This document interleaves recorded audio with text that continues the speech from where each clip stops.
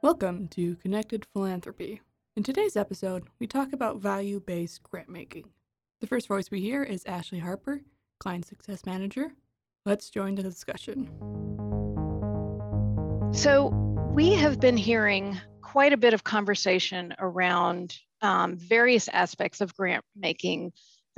I believe this past year has asked us to rethink a lot of things, including grant making. And we've heard from a lot of clients who are doing everything from redesigning the forms that they use to revamping their entire decision-making process. And some have turned specifically to values-based grant making. So this basically means aligning the practice of your grant making with the values that your organization intrinsically has, whether they're publicly visible on your website or whether they're more internal. So our first question, why employ values-based grant making? So what prompted a more critical look at your grant making practices, and what are you hoping to achieve by changing these? My name is Kate Sitton, and I am with the Carl and Marie Anderson Foundation in Austin. And we kind of started this back in, I guess it was 2007, 2008, with the Great Recession. As most of us know, foundations lost a lot of money during that time, and we were no different. And our board put us on a budget and really drastically cut back the amount of money that we could grant. And we felt, staff felt that this is when our grantees needed us most. And so we started a program back then. We hired a consultant to help our grant partners to raise money from larger gifts. And we've kind of carried that forward every year since then in different variations, in working directly with development officers, et cetera.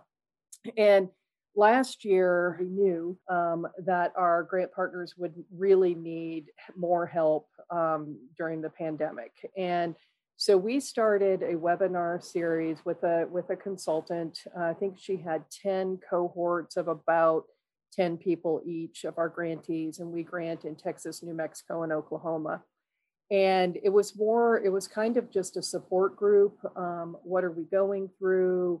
What struggles are we having, et cetera. And they just loved it. And everybody felt like it was really just what they needed to help them get through, all the changes that they were going through. So this is definitely putting you on the spot, but as far as values-based grant making, what are some of the values you feel that kind of prompted the staff to move toward what can we do? What are some other avenues we have for our applicants? Yeah.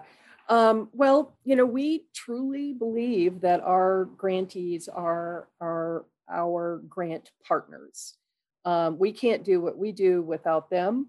It has always been our goal to not throw obstacles in their way, and to help them to be the best that they can be.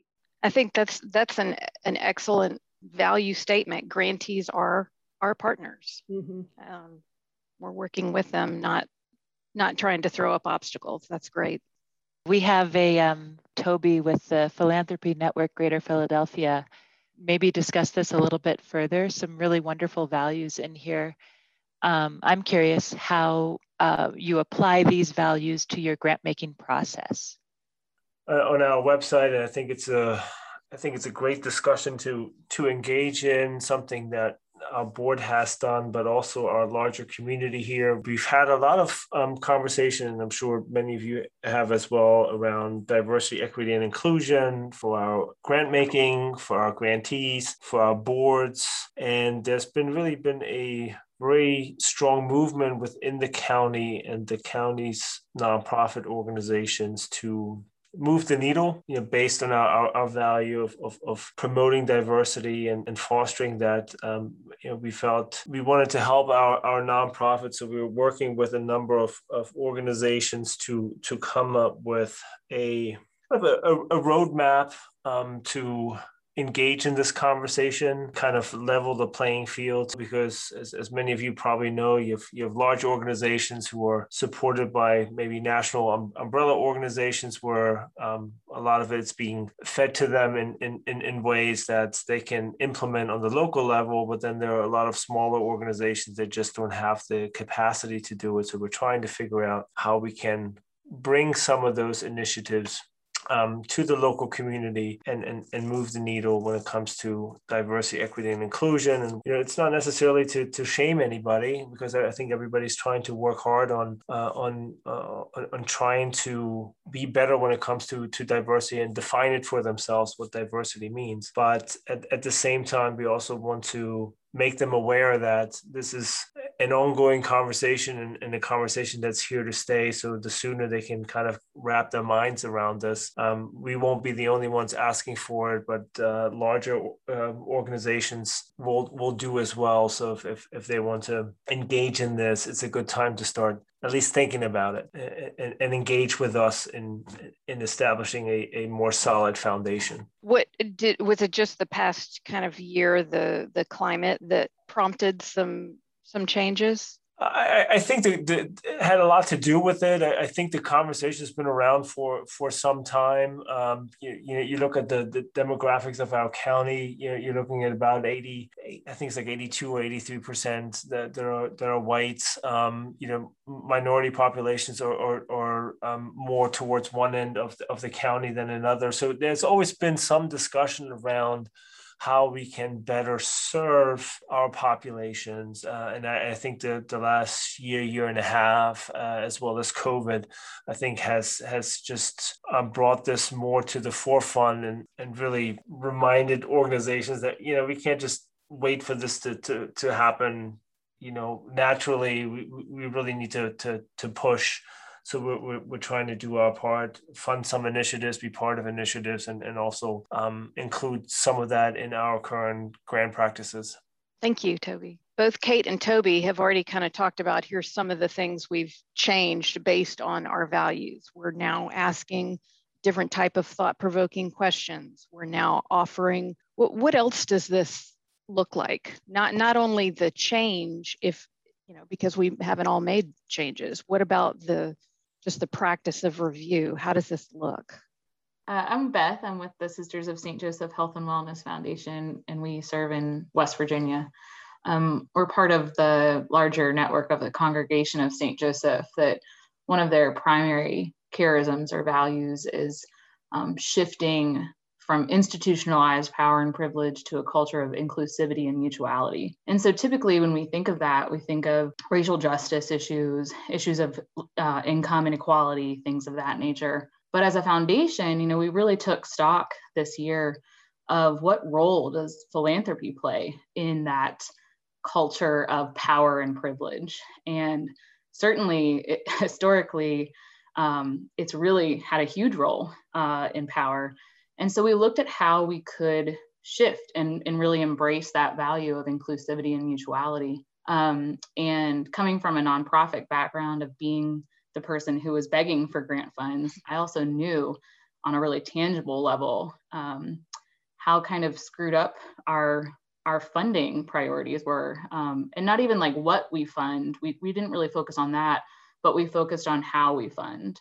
And so we did a series of listening sessions across the state. And, our foundation has long kind of valued this relationship-based approach to grant making. And that was really kind of laid out for me when I started. But we wanted to look at how our practices really enhanced that idea again of inclusivity. And so starting next spring, we're eliminating applications altogether. We're going to be doing a conversation-based approach to grant making, and we're really embracing the values behind trust-based philanthropy. And we've been blessed with some really great examples of that across our country and been meeting with them, had them present to our board so that they can kind of get on board and understand what it means to be a trust-based philanthropist.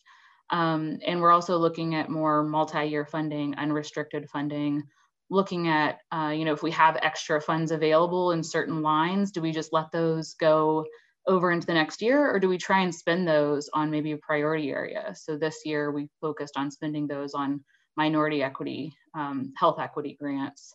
But yeah, I think it's a process and it takes some getting used to in really trusting our grantees, but without it, we're not really walking the values that we have said that we are, Mm-hmm. So what about for some of you who've been through this kind of change based on values-based grant making, how do you prepare? I mean, what are some other things that spurred this or helped you prepare to make changes?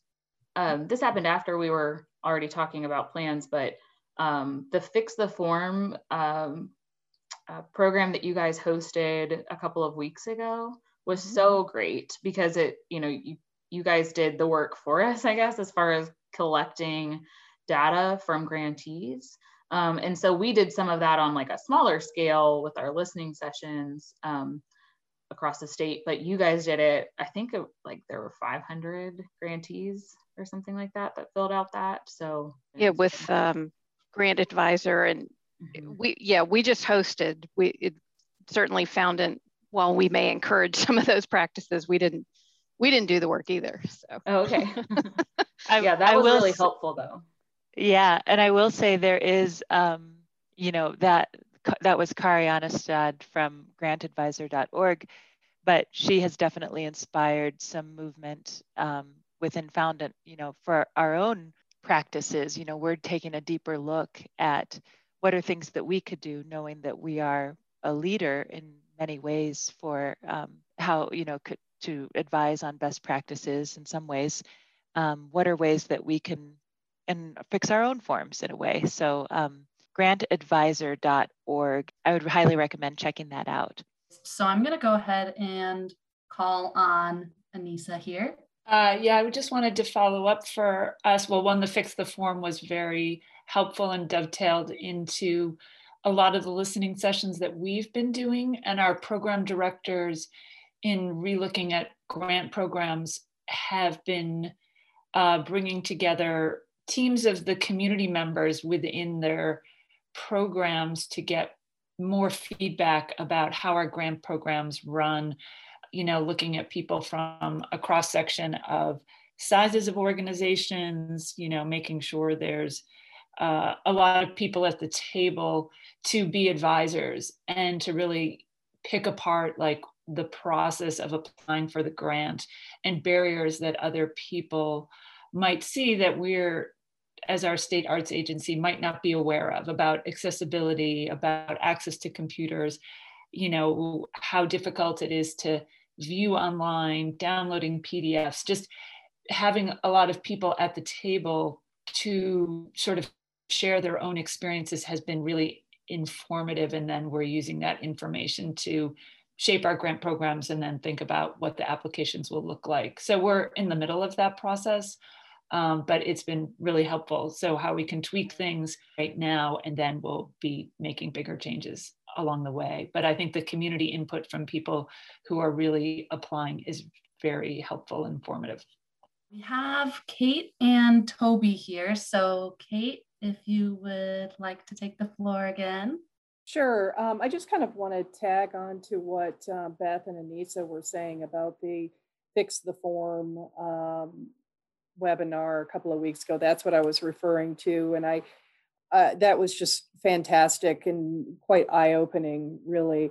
But going back to how do we prepare for these changes, I'm not sure that this really addresses that question, but we have done a lot of work over the last couple of years prior to COVID, really, on outcomes. We know that a lot of larger grant makers are requesting, want to know about the outcomes and goals and outcomes. And so we personally did a lot of work in that direction. And we felt like it was something that we could encourage or should encourage our grant partners to do. And that's when I said we went overboard on the application. We ask a lot of those questions about outcomes, goals, et cetera. And when I say we went overboard, it was it was from the Fix the Form webinar that made me think about that. But prior to that, I have had a couple of conversations. So we fund in Texas, New Mexico, and Oklahoma, and our board wants us to get out of the larger cities and into the more rural areas, which is fantastic. But those nonprofits oftentimes are a church or just a small volunteer-run food pantry, something like that. And they don't have the staff to fill out the applications, much less stable internet connections, all of those things. So that's making us rethink all of our application, our work towards the goal setting. While we still feel like that's important, but maybe for smaller organizations, like others have said, that they just don't have the staff to do this. And so that's where we're at right now, is really starting to look at, do we have different standards for different grantees, or how does that work? Yeah, really meeting people where they're at. That's great. I think I'll just jump in real quick, because I think Kate makes like a great point when it comes to the size of organization and capabilities, because I mean that's one of the issues that we're facing, dealing with a lot of smaller organizations that just don't have the capacity, time, and we certainly don't want to be in the business of putting up barriers to access to our grants. So that takes me back to when we talked about building relationship with your grantees. I think it's so crucial to build relationships, especially as we go forward and try to change our processes or considering different grant making programs, to learn from others, obviously try to avoid the mistakes that others have endured. Certainly the founding community is always a good resource, but also like the local communities for us. The Greater Philadelphia Philanthropy Network has been really a gold mine in terms of connections and trying to learn from others of what they've done and what worked and what didn't work. So that, we didn't necessarily had to be the pioneers. And for that, our foundation is just too small to be able to do that. And the other thing you mentioned, video tutorials. It's something that we were contemplating, to also do video tutorials for our applications on how to best complete them and tackle them. We're not quite in a position where we can offer or scale it based on the size of the organization applying. Smaller ones, they have less requirements versus larger ones, but we feel that the visual piece might be a nice addition to kind of walk them through the application and prompt them to, this is where you want to include information about your program or your initiative or how to complete the budget in a way that it's not a burden, but also, we can kind of make sure that this is a sound investment on our part. So just some reactions from what you all said. The video, I mean, that speaks to values of accessibility, transparency, the video tutorials allowing applicants to upload videos, certainly making your processes and your forms more accessible with those types of tutorials. It's hopefully something we've all learned we can do this past year. I just wanted to add, in addition to during the grant processes, echoing what people said, we have a lot of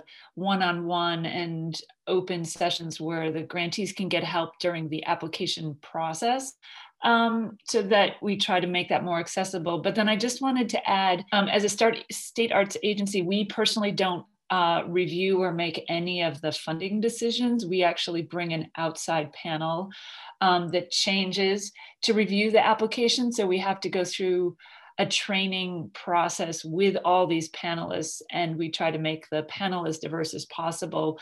But one of the things that we make sure that's part of that training process is that we remind the panelists that when they are judging the applications, that they need to make sure that the applications followed that they needed to answer questions, but they need to be reminded that the panelists or the applications cannot be negatively impacted if there's typos or errors or grammatical problems with the application, because that doesn't make a good or bad application.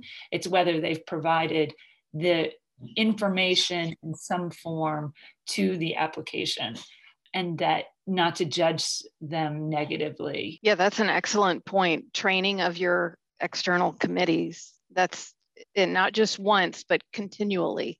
That's really important. What are other things that people have done based on the values of your organization that have prompted changes, or some things you're thinking about doing, something you could do now? I can tell you one thing everybody could do now is to walk through their forms as an applicant, to try and really, come at something with that applicant lens, and just see how easy is this? Do these questions make sense? Is it necessary that we cut off response times or response limits, that we make them a certain character limit? Really putting that applicant lens on your forms is something anybody can do. My name is Julia. I work at the Arts Council of Fort Worth, and we are also really interested in diversity, equity, and inclusion right now, and trying to figure out, we provide funding to arts groups, but we feel like diversity, equity, and inclusion is something that touches all facets of culture and should really be worked into arts across the sector. So we're trying to figure out what we can do as a leader in Fort Worth to help encourage our grantees to take DEI more seriously, and also provide them with tools to really address it, because we also have a really wide array of sizes when it comes to groups. We have some really large budget organizations and then some really teeny ones. And so we also have been trying to think about application questions that will get people thinking about plans related to DE&I. Eventually, I think we do want to try and tie metrics to those questions. We have an evaluation criteria called impact, which is kind of like, are you serving all of Fort Worth? Who is your audience? And so I think we are considering asking our panelists to actually look at demographic data that they've been providing for years, and kind of look at the plans that they have in place in relation to DEI, and use it as one of the factors they're using to evaluate that impact criteria point. Like I just mentioned, we've been collecting demographic data, racial demographic data on the board, the audience, and the staff of our groups. And for years, we've been telling them, you need to diversify. We need to see across all of these areas, we need to see more of a representation of the racial demographics of Fort Worth, because a lot of the groups are overwhelmingly white and we have a very racially diverse city. And so we're trying to figure out how to push them to really do that. And so, like I said, I think we're going to encourage panelists to consider that criteria. I think we are also going to try and set some long-term goals for them to move the needle, since we've been collecting that data for so long and continue to do so. I think we're trying to figure out right now how to ask them to be making progress on a regular basis. Can we say, over the course of 3 years or 5 years, we need to see you making forward movement, getting your racial demographics closer aligned to those of the city. By 2035, can we have 10 percentage points of that racial demographic breakdown? We haven't implemented those things, but those are things we're thinking about. We've been collecting the demographic data and encouraging diversification, but we're trying to figure out how to tie actual metrics to it, because although we've been telling them that, we haven't really been seeing as much movement as we want to see. And along with that, we also want to provide them with tools to actually do it. But this year, we're thinking we want to do capacity building directly in relation to diversity, equity, and inclusion. So providing funding to groups for, perhaps bringing on a consultant to help develop a strategic plan, or do an all-staff training on implicit bias at their organization, or any number of projects, just to help actually provide them with funding to reach some of those goals and push the needle. So I don't know if anyone else is working on projects like this and trying to tie metrics to diversity, equity, inclusion. I found it very challenging. And we want to make sure that we're providing funding, educational resources. We're also looking at bringing in a DEI consultant. Like, we will hire her and she'll provide workshops, a series of workshops to our grantees over Zoom. So we want to give them funding, we want to give them education, but we also want to see results. And so, yeah, we're trying to figure out how to measure those results currently. And the values of diversity, equity, and inclusion, there's definitely conversation in Compass, in our community website.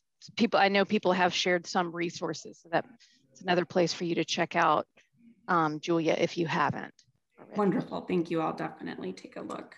I'm curious, this is Susan again. I'm curious, are there other organizations that have found success in collecting those metrics or moving that needle? Kayla, you can go ahead and answer Susan's question here. Hi, I'm Kayla. I'm calling from the Coastal Community Foundation in South Carolina. And it was interesting to hear Julia's thoughts. We're kind of in the same boat, except closer to the start, we just started asking for demographic information and are definitely struggling with how we measure that in a way that doesn't make it more difficult for nonprofits or doesn't kind of cause issues there. But one thing that we found that was really interesting is we added in some diversity, equity, and inclusion questions to our applications last year. And we're surprised to see some of the groups that we would consider incredibly inclusive and very close to the community really struggled with those questions. And I think part of what we found is that DEI language was actually a little bit of a barrier for some of them. They might be very close to their community and very tied into things and very inclusive, but they didn't have that framework and really struggled to answer that question. So one of the things we added to our criteria for our community panelists to consider was, rather than framing it as DEI explicitly, we framed it more as proximity to community and responsiveness to community needs, and put in some of the kind of DEI language into the build out. We have a rubric that we share with things they can consider for this criteria, questions they can look at, things like that, and kind of deformalized the language a little bit, since we just found that was kind of difficult for folks to get through in some cases. And that we've seen some success with, and it's almost the opposite of the metrics. I mean, we certainly want to get to a place where we can have those more number-based, more tangible criteria.